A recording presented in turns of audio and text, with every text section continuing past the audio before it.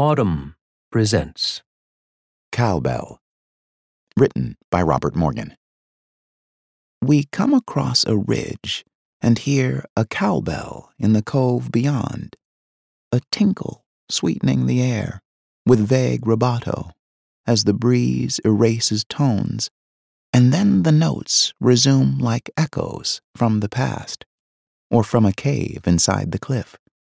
a still, calm voice in dialect, and keeping its own company, both out of time and long as time,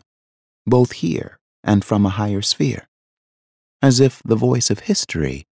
were intimate as memory. If you enjoyed this production, find the best long-form articles read aloud in the Autumn app, available now for iPhone and Android.